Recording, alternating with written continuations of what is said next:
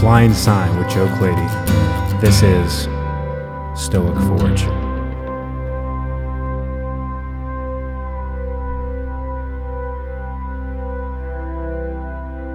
I began my morning routine of getting out of the van, stretching out and working out all the kinks after sleeping on a futon that was slowly breaking down. Throughout the course of the last month and a half, it had the cushions had started to wear away from my big body and the asses of many companions that I would pick up along the way. It was not a good place to sleep on, especially too since, like I said at the beginning of this thing, I forgot a pillow. So every night I would ball up dirty clothes or whatever to be my pillow. When I would ball up some of the blankets, but in my stupid delusional brain, when I was packing this thing up, it's the desert, it's hot, a sheet will be fine. And I guess I forgot the common knowledge and the common fact that the desert's hot in the day, but it gets cold at night. So waking up was starting to feel achy. Went inside to try and spange my way into a free cup of coffee, while then proceeding to charge all of my stuff, my phone, iPod, face buzzer, and then I would just sit there and journal. As I was sitting there, I saw this older man sitting there for as long as I was there, and he asked about my journal, and we ended up talking over a cup of coffee. He hadn't seen his nephew in 40 years, and they were finally meeting here for breakfast. So we chatted about the last time that they saw each other and told him some of the stories of San Francisco and just an overview of the path so far. I asked him how close I was until I reached the Redwoods. He said, "You'll know when you're there. You'll be filling up the pages in that book of yours," he said. And like that, I said with a laugh, "Well, I guess we'll find out soon enough." Got in the van and started to head north on the last leg. As I was on the road, I noticed something failed in the damn fuel gauge. I had more than a half a tank at least, and it was reading empty for a while.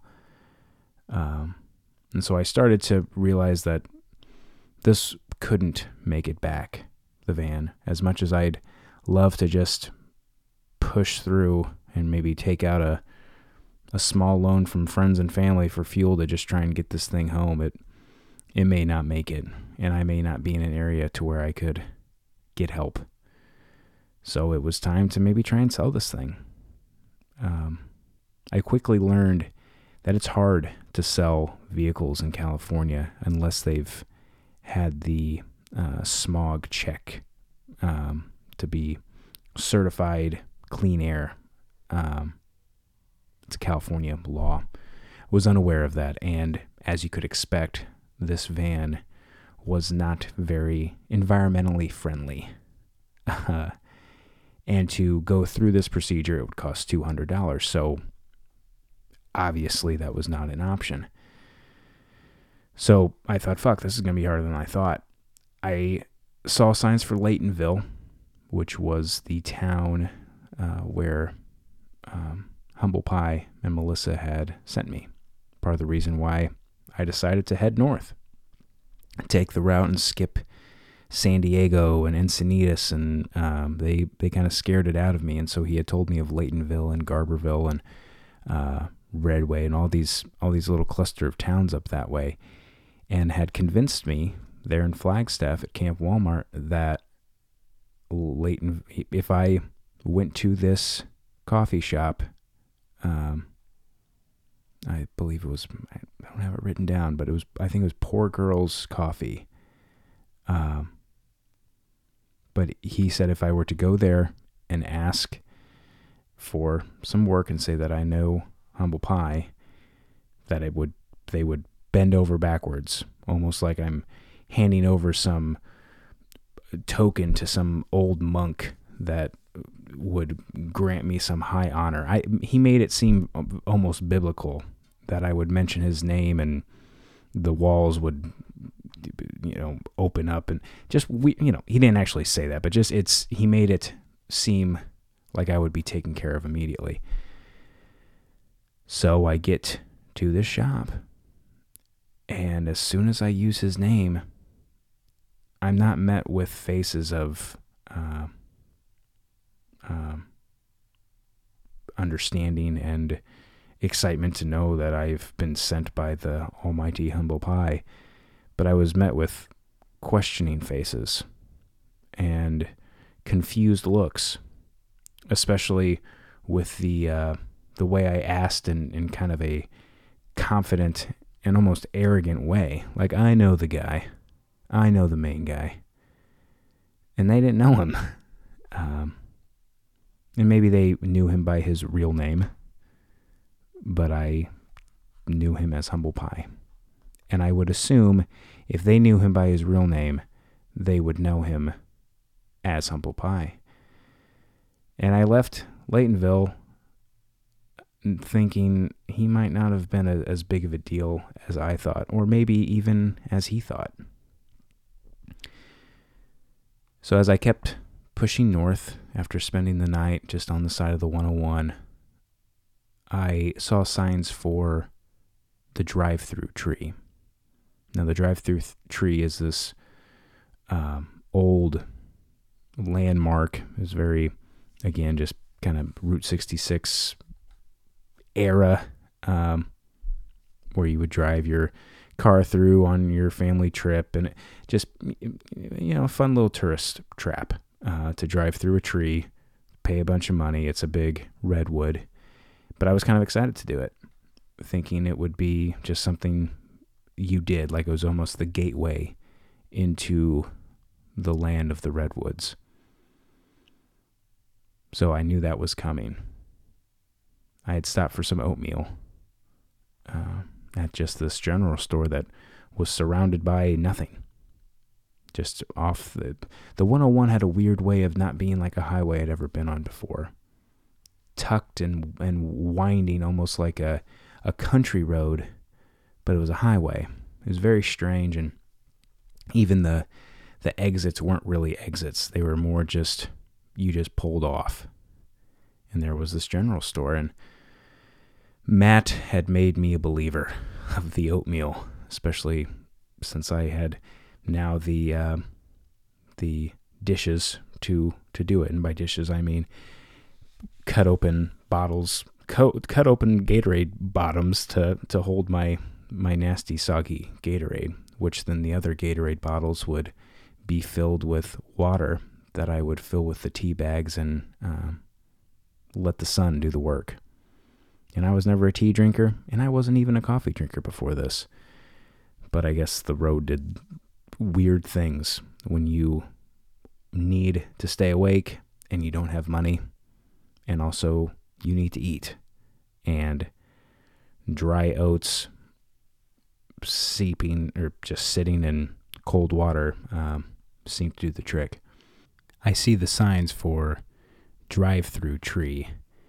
Now, drive-through tree was a redwood, a sequoia redwood, that was so wide at the base and so deep and sturdy that they had cut a 6-foot wide and 6-foot high tunnel through the tree to where then you would drive through it, and it was part of a park. Just very, again, another fun little tourist stop, and to welcome you to the redwood forest.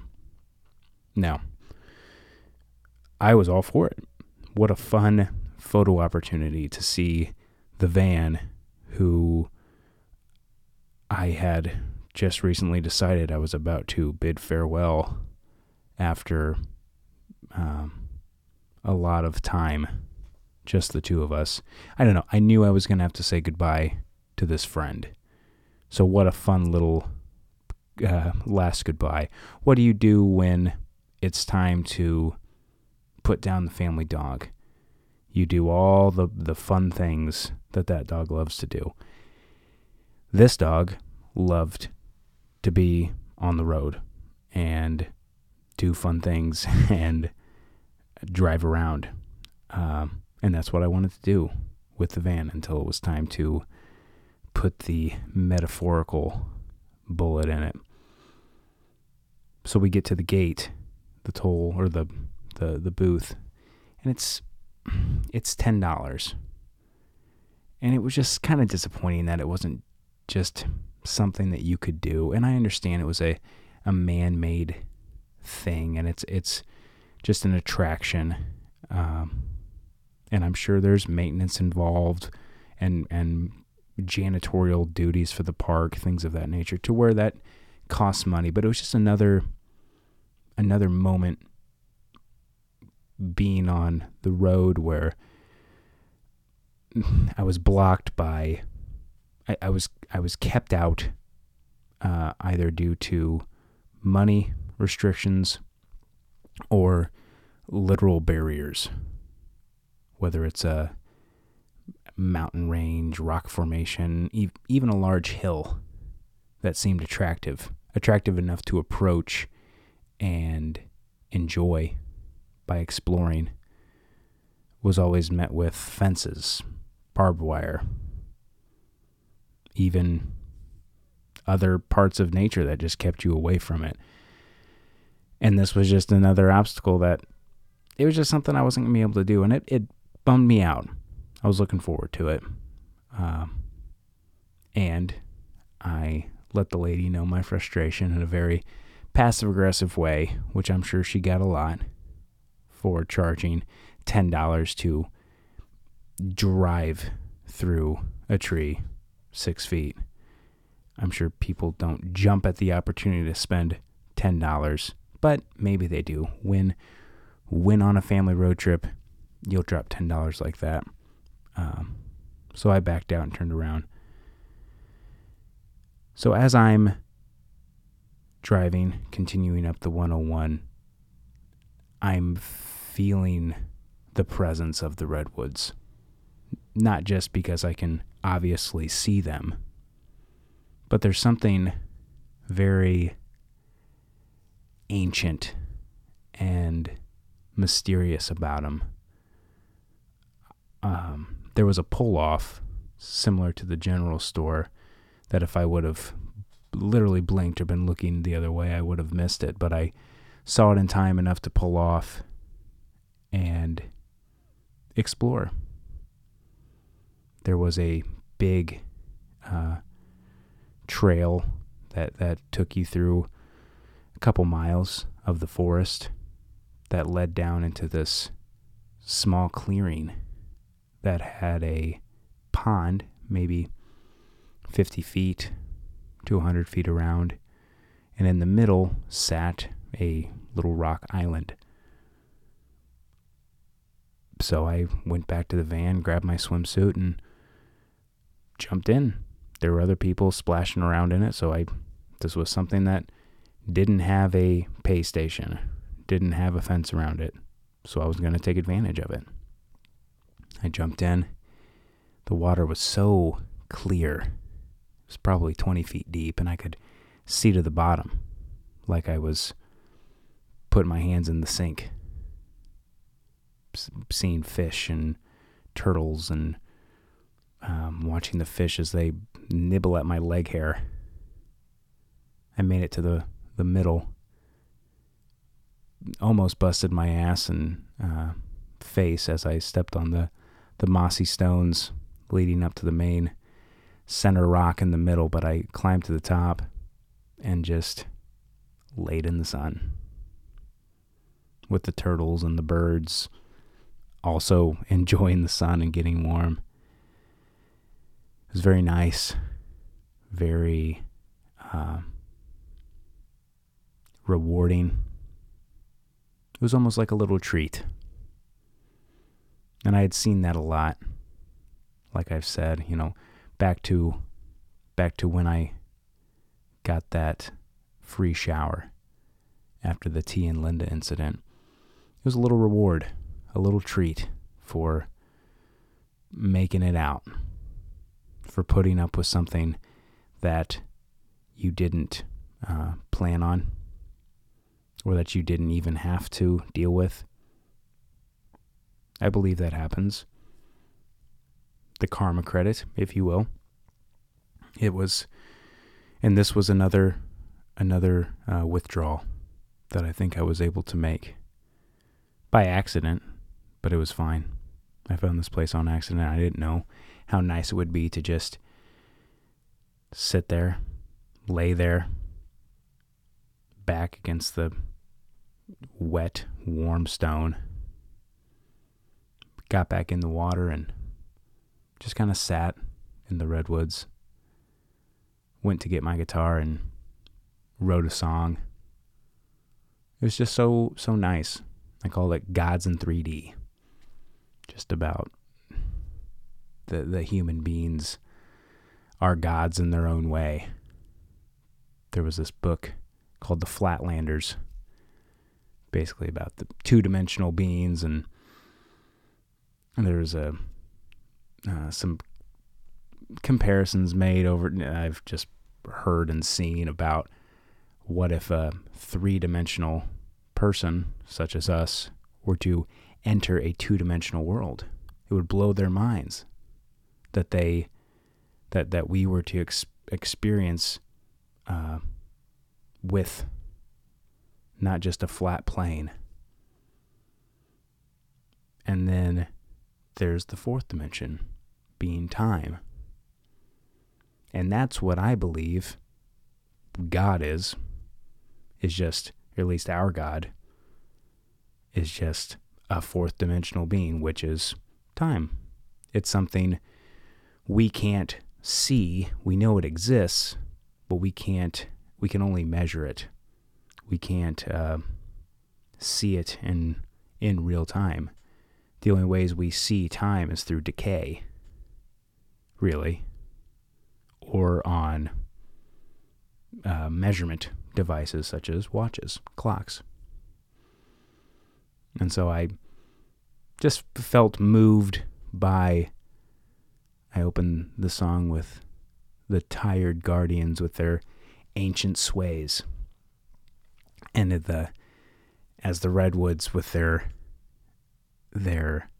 90-degree angle towers just punching out of the ground. Because there was no underbrush. It had all been killed off by the large canopy over time, blocking out anything. There was no rounding roots that made its way up.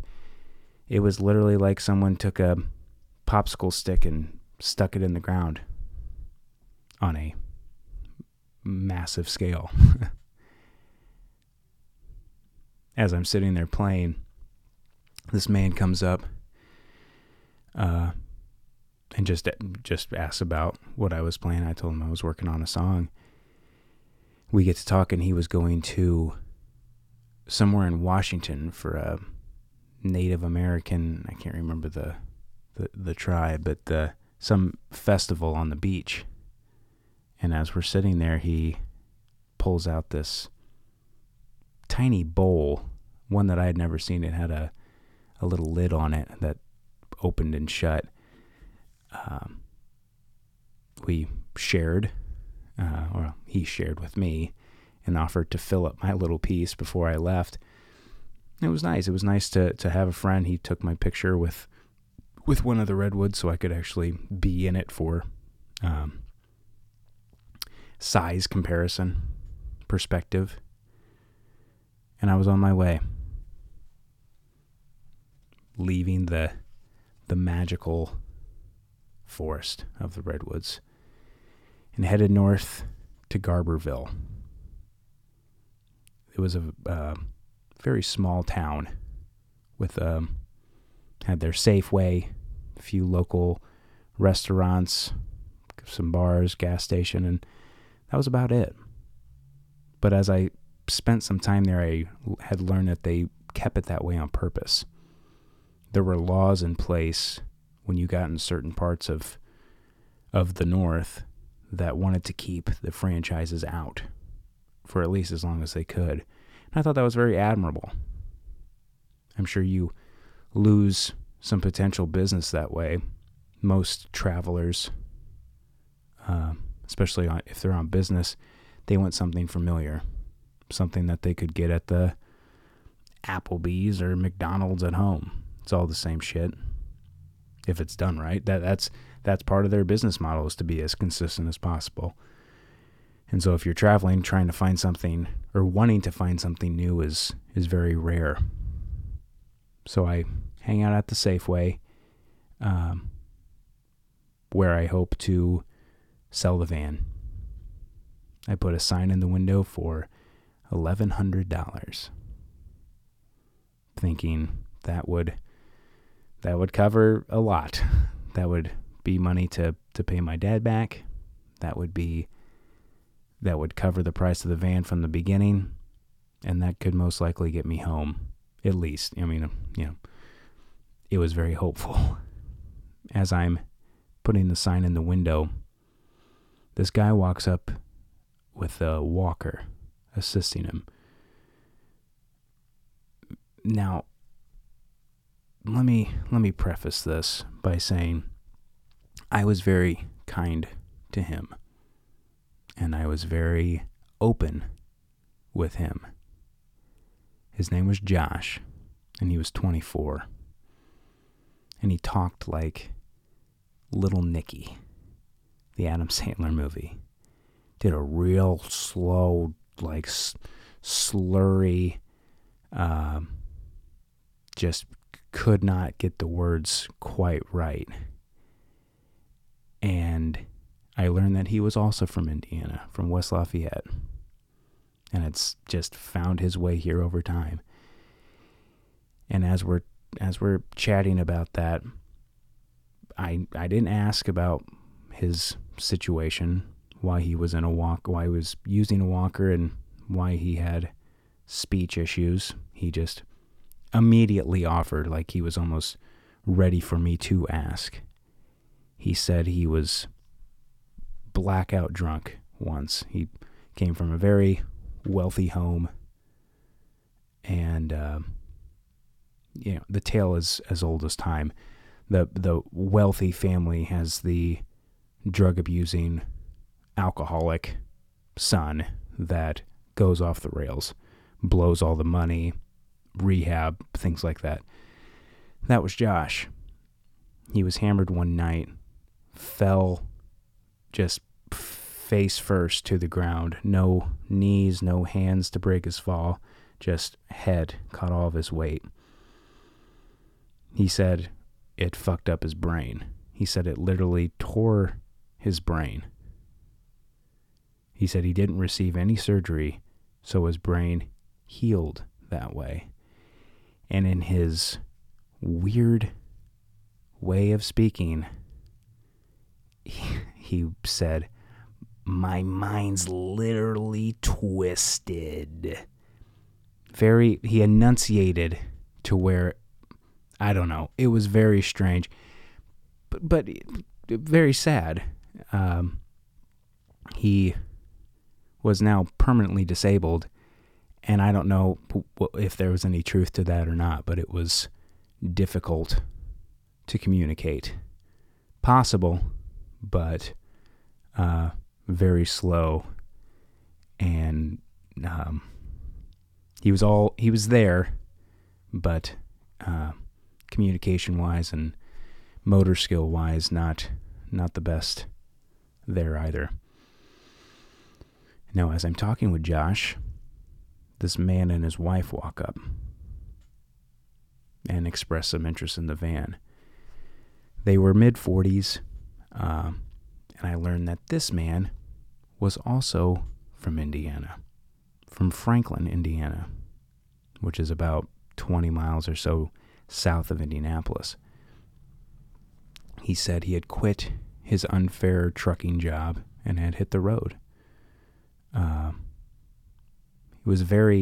He looked a lot older than I think his age, but he had this young, fun spunk and kind of looked like had a Jim Henson meets, if Jim Henson spent a year on the road, let's put it that way. Real long beard, real skinny, but real happy, and cracked a lot of jokes, and real a friendly voice. And his name was Greg, and his wife's name was Karen. They said they wanted it. They said that they would try their best to get the money when they can, and that I would work with them. We could do whatever. And they're like, no, I think we can get that. And then that they would take me to the train station. And as we're standing there negotiating and trying to get a plan together, all of this swarm of younger, obviously stoner, weed enthusiasts, but I think just drug enthusiasts, kids and people my age, walk up, and this girl who was not smoking weed, who probably should have been, but she was on something else. She had scars up and down her forearms, and was walking and touching her face and flipping her arms back and forth.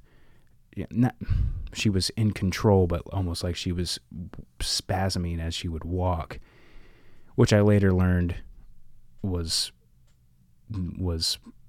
either probably meth. I don't know what it was, but it scared the hell out of me, and it looked like either some hardcore drug that I did not know or see, or it looked like she had the shit really bad. But I think it was the former. So all these people, including Greg and Karen, and now including myself, were here in Garberville for a trim job, for an opportunity to get picked up by one of these gigantic pot farmers in the heart of Humboldt County. Go to their farm and start harvesting. Just so happened it was about that time. Just a little too early though, so there were a lot of people on standby. Now the way this went, oftentimes from what I had gathered, is once it was ready, or once a frost was about to come in, they would drive down to this riverbank, where everyone would hang out and sleep in the truckloads, pick them up and take them to their respective farms. So that's where I went. That's where Greg and Karen had been hanging. That's where Josh had been hanging.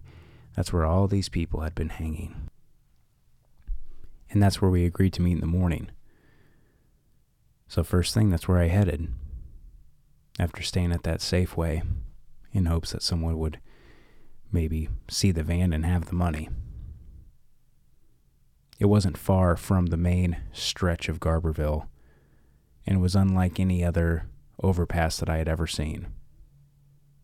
No trash, no concrete, just a true river with sand and stones that just were smooth from time. You could tell it was winding. The trees were as close as it could get. And it was covered with people. People that cared to be there. Weren't trashing the place. Were really taking care of the spot. I guess a few days earlier they had put some concrete Jersey barriers right at the entrance so you couldn't actually drive your vehicle onto the bank itself. But it didn't stop people from at least bringing their stuff to the river to either hang out or still just go sleep in their vehicles. Greg and Karen did not have a vehicle. They just slept outside with each other, either under the bridge or just on the bank. And I had thought about them all night and thought about making it really worth their while for a better price, and that they would be putting the van to a good use. Like I said, it had become my favorite character on this thing so far. It never talked back, never argued, never laughed, but it was always my refuge, my cave, my getaway. And I knew I was going to be sad to say goodbye. And the thought of it traveling back and forth, north and south, up the West Coast, filled my heart with a good feeling. And that's where I'd love to leave it. So I met them down there, and I immediately asked them if they wanted to smoke. And their faces lit up immediately, and I felt cool with these people, like they were going to be cool with me. So we passed around and got to talking, got to know each other. So I told them about my home back in Greenwood. Again, some of the stories so far where this van had come from and what it had seen. As we would swap stories, they would tease and flirt with each other in a very charming and youthful way that made even me smile.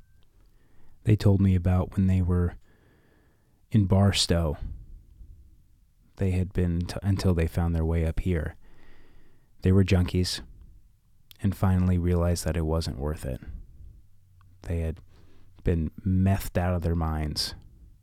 And he said he had almost killed her in Barstow, for no reason. Just out of anger and a fight, he almost killed her. And they realized that this wasn't what was right. And they grabbed whatever sanity they had left and pushed their way up here. They found fortitude in marijuana. They regained their lives in replacing whatever was killing them and about to have them kill each other with some pot. They weren't into really the culture. Like Josh would walk around the streets of Garberville with his walker and have big spring break style pot leaf necklace with this big flat bill with a pot leaf patch on it, like it was spring break or something. There were other kids my age around that still, did the hippie look, like they were some counterculture wannabes, and those were typically the ones that littered, left a mess, didn't share what they would have. And when you play like that, you don't get shared with. And we learned that pretty quick. Over the next day or so, this is what's in the journal, and this is what I'm going off of. It says, I can't really remember much. I've smoked so much pot. Anybody and everybody had some. And if they were cool, they were always down to let you share or share with you if you didn't have any. I'm not going to say there was none, but there was very little territorial monkey shit. It was a very communal effort to just wait this out until the trucks came to pick everybody up. I had heard that some of these farms would pay $400, $500 a pound per what you would cut.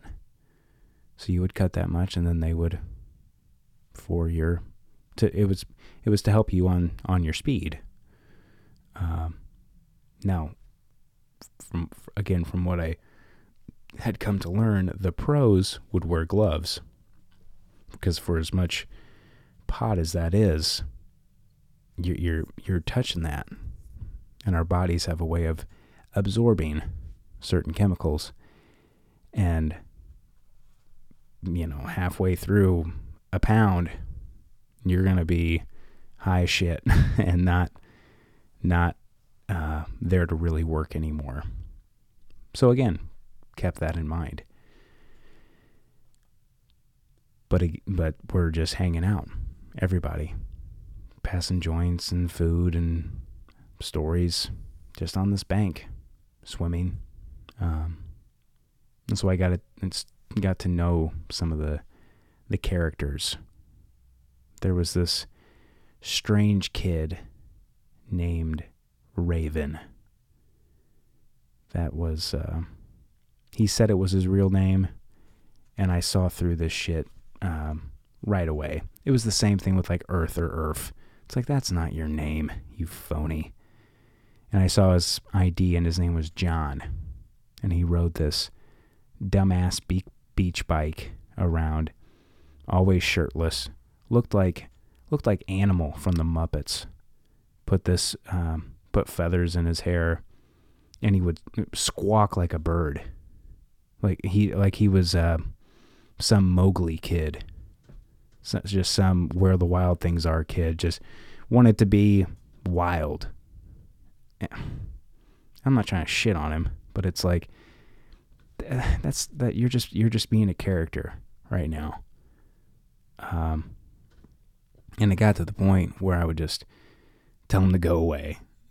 He annoyed me, and he annoyed everyone else too. But again, we were all sharing. He didn't smoke, but he would grind up some pot and put it in his lip like a dip, like a tobacco dip. And I still don't know if that works. I wouldn't think it was, or think it would, but I guess somehow maybe the absorption of it, I don't know. That's just how he did it. There was this other guy that I never knew his name, but he seemed to be the almost self-elected ruler of this area. He didn't say much, but he always looked like he was running around conducting something. Maybe he worked for the city, I don't know, but he was always wearing a semi-camo, but like the hippie militant kind of camo, and it was always open. And he was fit, but he just never really said anything, but always looked very busy. Maybe he was just high. I don't know. Maybe everyone was just high, and that's all it was. There was this other couple. The guy was this punky guy, had dreads, real thin, small guy, and his girlfriend, I had a German accent, or maybe a Scandinavian something going on, long dreads as well. Very friendly, but very, very strange people. They had this dog that was named Roland. I don't remember their names, but I remember their dog's name because of the way he would command the dog. We were swimming. Raven tagged along. And I went over and met them, and they were playing with him. It was a kind of a big pit mix, kind of an old dog. And the dog would try and get away from him, not just running around playing. And out of nowhere, he had this kind of bro talk that then went to this weird commando voice where he would say, "Roland, by my side 1, by my side 2, by my side 3." And I was like, "What are you saying?" "By my side, by your side, by my side, bro, Skidilio," and kept calling me Bro Skidilio, like almost like he was mocking me, even though I wasn't saying bro, but he was talking to me like, I don't know. It was such a weird, just so weird. Everyone there was so strange. There were these brothers who had come from, I think, very, very South Texas, and they were some of the normal ones that were really there just for the work. They would smoke, but they weren't super weird. Just kind of jockey guys. Had their dog, cute little dog that was just a little puppy, golden retriever looking. Named him Humboldt. And we had all these dogs around, and they seemed pretty normal. And then right as Greg and Karen and I were about to make dinner, I see Nick and his wife, who I never got her name. They were the ones that I kicked out with Irf back in Santa Rosa. And I was like, "Oh shit. They're gonna fuck me up." Because I lied and now here I am, and who knows what they had to do to get up here. Knowing them, they probably just paid for a taxi or took a bus or whatever. Wherever had Starbucks. But then we crossed paths, and he was just like, "Oh, hey, man." And that was it. Like, he didn't care. And I didn't. I mean, I thought it was going to be a big fight. I doubt he even really remembered me. They were just so passive, and not in like a good way, like a peaceful way, just almost like a airheaded passiveness. But they were now part of the community down there. So Greg and Karen and I began to cook. They got this propane grill for $10, and we had breakfast for dinner and leftovers for breakfast. We split stuff at the Safeway, and everyone either had some cash or food stamps or whatever, enough to chip in some way. And there's probably 20 of us down by the river, and had food, and we all cooked. Greg, Karen, and I, for everybody. Had burgers and fed everyone out of my van. It was fun, and it was nice. Especially since everyone was appreciative and contributed in some way, whether it was cleaning up or buying food. Josh, that fuck, he came down for burgers but didn't eat. I couldn't figure out how he survived. He never had any money, but was always so picky about the food that came his way. And anytime he saw me, he'd say, "Homie, yo, Indiana."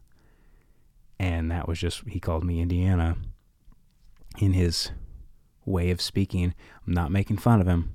It's the way he talked. So he was down there. He made his way down the hill with his walker. There was no way he was going to get back up. Not like he had anywhere to go anyways. I don't know where he slept. So I offered to let him sleep in the van. And that was probably a mistake. He was up all night, laughing, just high as shit, laughing, and anyone else would have thrown him out. And I know I should have. I just knew he was innocent. I knew there was no way he would hurt me. But he said he had this knife, and he's like, "It would go into you like butter." And I said, "If you say that again," and I took the knife, I said, "If you say that again, you're sleeping on the floor outside." And he's like, "No, Indiana, I'm just kidding."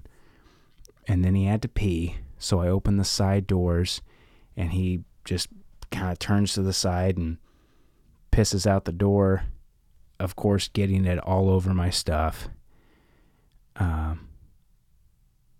And I understood his humor. And I understood he was just lonely. And I understood he just needed a friend. Maybe someone, too, from Indiana. And it helped I'd fuck with him right back. And he'd laugh when I would. And I told him that I was leaving soon. And I could tell he was bummed out. He would almost deny it, like, no, you're not leaving. We were up all night, laying on the futon. He climbed up with me after just laying on the floor. And he would tell stupid jokes and stories and until the sun came up. Greg and Karen came over, knocked and peeked in. They're like, "What the hell are you two doing?" And they peeked their head through the sheet and just saw us sitting there next to each other, or laying there next to each other on the futon, smoking bowls, and just laughed at him. His laugh was so real and happy, even though so much bad shit had come his way. But he had, just like Greg and Karen, found a relief in Bot. We helped Greg and Karen. They were getting paid by someone to pick up some trash in some of the wooded areas around. Well, I guess it was just mostly me. Josh had his walker and just sat up against a tree with Greg and Karen's dog, Little Hot Rod. And he just got the dog super high. But yeah, we picked up trash for hours and hours and hours, and it was disgusting to me how these hippies, these wannabes, would just leave so much trash. And the hypocrisy in that counterculture, whatever, is just so insane to me. The love for the environment or the animals is usually not practiced. How many of those people are actively composting or recycling or not eating factory farmed meat? It's just a bunch of phony baloney shit that I just can't get behind. And it was almost like the environment was a cool thing to get behind. And like a fad. And it was rare when someone was actually genuine about it. Like Greg and Karen. I mean, granted, they were doing it for money, but they wanted to clean up the trash. They loved how beautiful our little nook of the river was, and that was because people like them kept it clean. Then you had these surrounding little forest full of trash, and it was disgusting. Greg, Karen, and I got back to where Josh and Hot Rod were. That little dog who was always bouncing around and yip-yapping was sprawled out on the ground asleep, and Greg and Karen just rolled their eyes and laughed. We spent the rest of the day hiking around, picking up trash and taking care of Josh mostly. I asked about their road here, what it was like, how they would spange and fly a sign, and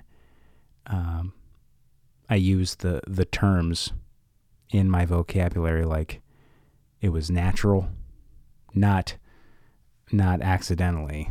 I did it on purpose to just try and seem as legitimate as possible, and I passed the test of not being called out because they knew what I meant, and they didn't bat an eye at it. They said it was easier with a dog when you would fly a sign because it hits that weak spot.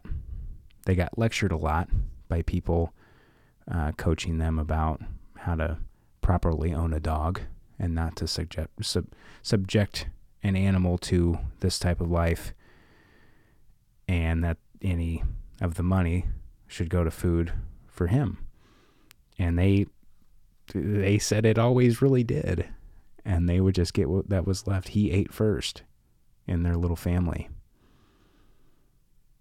And then we talked more about family and what that meant, and Karen laughingly said that Josh and I were her street sons, were her and Greg's street sons, and then looked at me like, oops, did I say that out loud? Like maybe she had been thinking it for the past couple days, like it was her little family. And I said, well, you guys are like my street parents. And they had this little look of love in their eye, of feeling cared for while still caring for someone else. And it was nice to walk as a random group of people that had come to be this immediate little family, because that's what we were. Josh was my fuck up brother that I love to hate, but love to give shit to, but that I would also worry about and care for and make sure he ate something.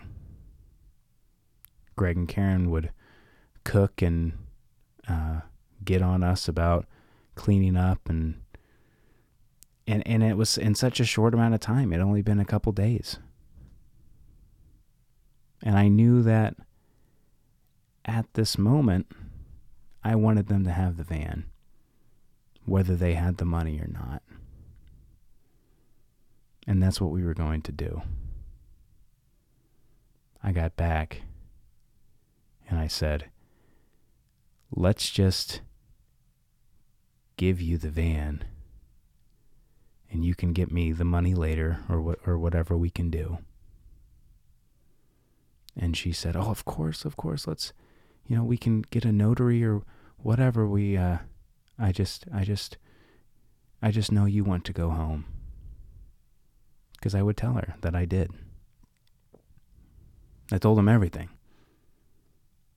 About how I had left to die. About how I had gotten lucky enough not to. About the people I'd met. About Renee. About my parents. About everyone. And she knew how important it was and how ready I was to go home. I called my mom to update her on the plan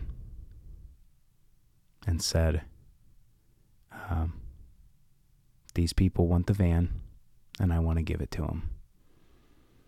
And that they'd get me the money in some amount of time. In a matter of minutes, my mom had already purchased a train ticket. It was the California Zephyr from Sacramento to Chicago. Almost a straight trip, 3 days. Karen asked to speak with my mom.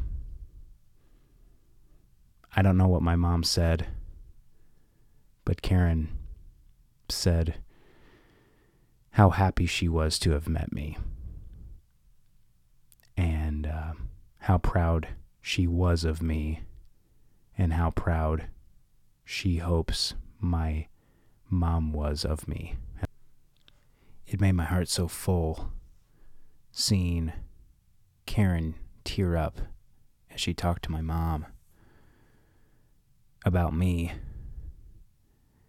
And I barely knew Karen, but I saw her now as this street mother.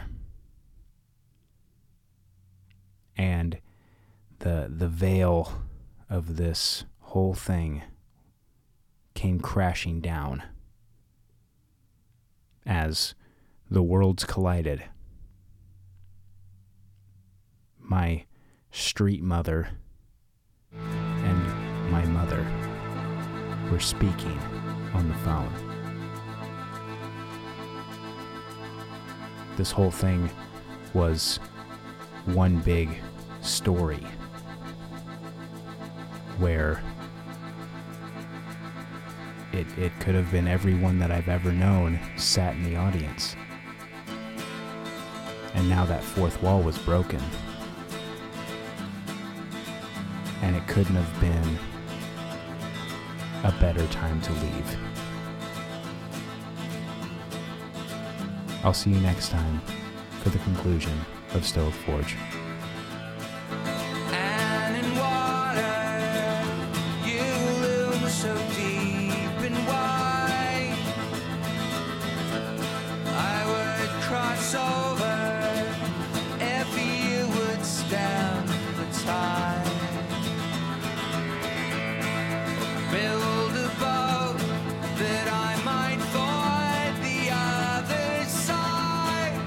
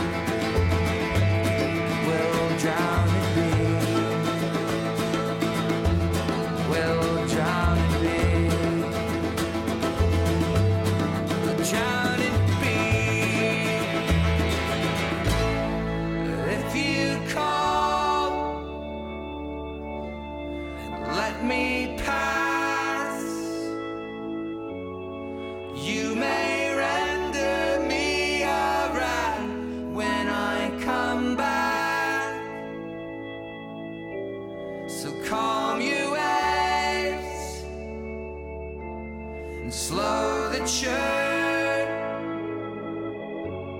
And you may have my precious bones on my return.